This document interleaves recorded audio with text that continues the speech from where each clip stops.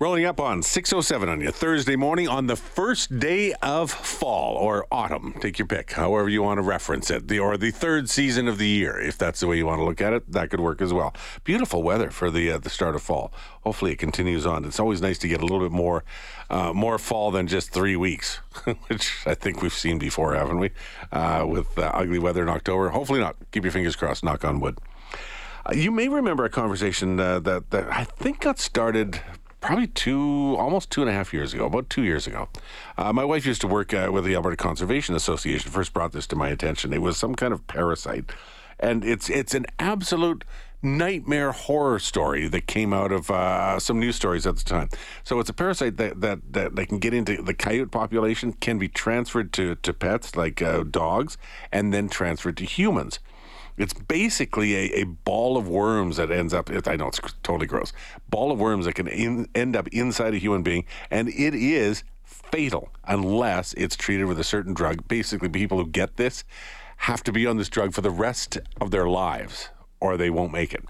So this is serious stuff. And how do you have to find a way to inform at the same time, not cause absolute panic for people.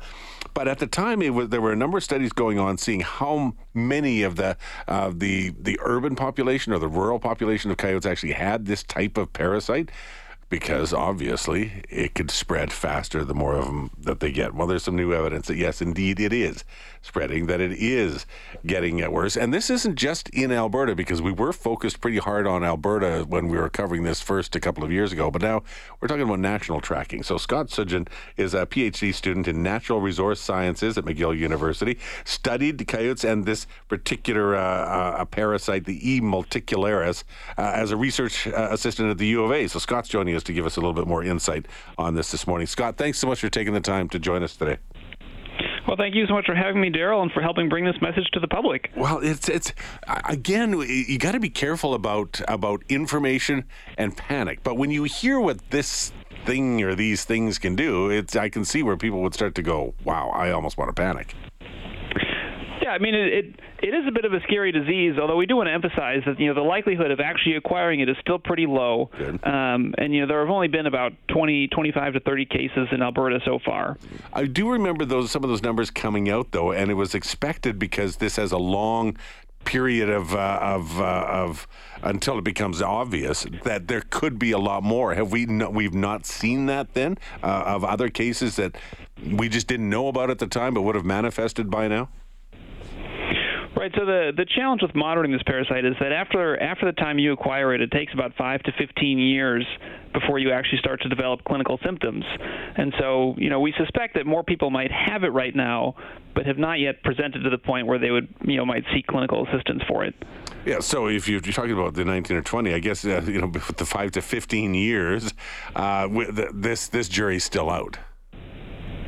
It is, yes. But again, to acquire the parasite, you need to actually consume viable eggs, and the likelihood of accidentally doing that is still pretty small. You would basically do it through your own pets, who would then contract it as well, because the pets go out and they smell everything. Dogs, they get out to an off-leash park, or if you have rural dogs, they're out, in the yard on their own. They tend to smell things, and so they can ingest that. Do we know how many coyotes within the coyote population across the country actually have it? Do we know how that translates into the number of pets that might have it? Because that would give us an indication of eventually how many humans might end up getting it. Yeah, so it's actually quite variable across the country in wildlife populations. So in the Edmonton area, we look at about 50% of the coyote population are carrying it. That's a lot, isn't it? 50? It is quite a few, but you compare that to out east, where in southern Ontario there are studies that show only about 20% are carrying it, and out in Prince Edward Island there was just one case reported in wildlife, I think, about a year ago. So it shows that. The parasite was introduced in Western Canada about 10, 11 years ago, and so we've kind of been seeing it spread east from there. So its prevalence is much higher in Western Canada, much lower in the east still. But isn't that 50% a number that would be cause for concern? It's actually quite consistent with what we see in other wildlife populations, in British Columbia and in the Calgary area as well. again, I want to emphasize that the risk of actually acquiring it is low.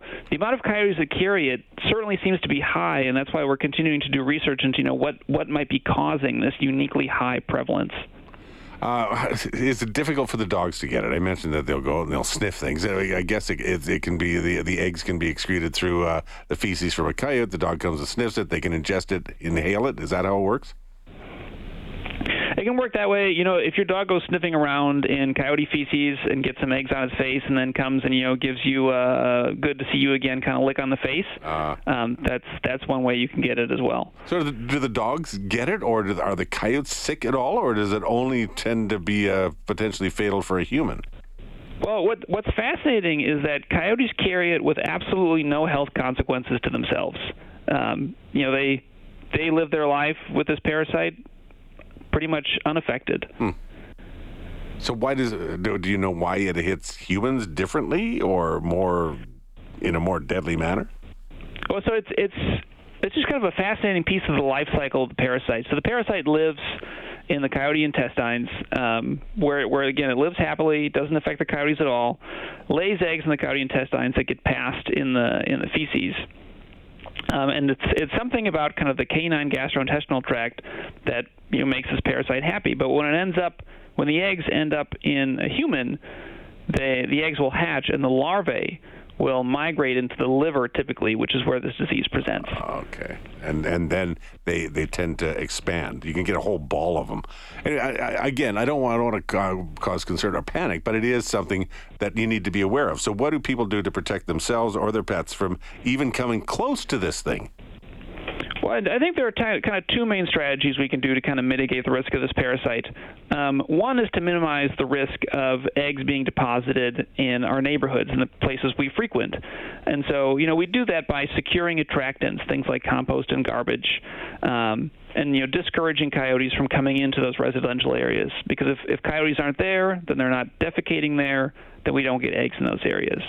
If you had a dog, would you ever take it to an off-leash park?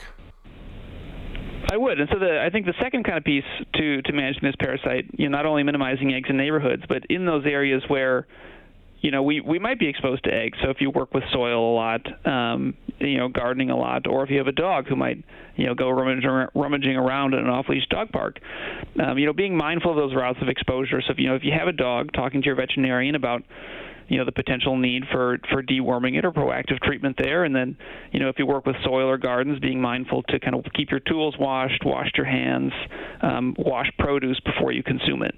The worming agent, those can help to stop this particular parasite? So if you have a dog that likes to go rummaging around in the woods and you might be encountering coyote feces that way and potentially being exposed to eggs, talking to your veterinarian about potential deworming treatments are a great proactive measure to kind of minimize the risk of your pet carrying it. In the meantime, and it's so hard to do for any dog owner or pet owner to not get in their face, but maybe just try to think in terms of when you do. Yeah, if your dog's just been rummaging around in an off-leash dog park and he wants to come back and lick your face, that might not be the best time, perhaps, to give him that kind of love. Scott, thank you for this. Appreciate your time this morning. Yeah, thank you so much, Daryl. All right, take care. Scott Sudgeon is a PhD student in natural resource sciences out of McGill University, but also studied this situation, this particular parasite, as a research assistant at the U of A, and obviously well-versed with the situation here in the Edmonton area and across the nation now. So interesting stuff. So don't panic, just be aware. That's a good message to have.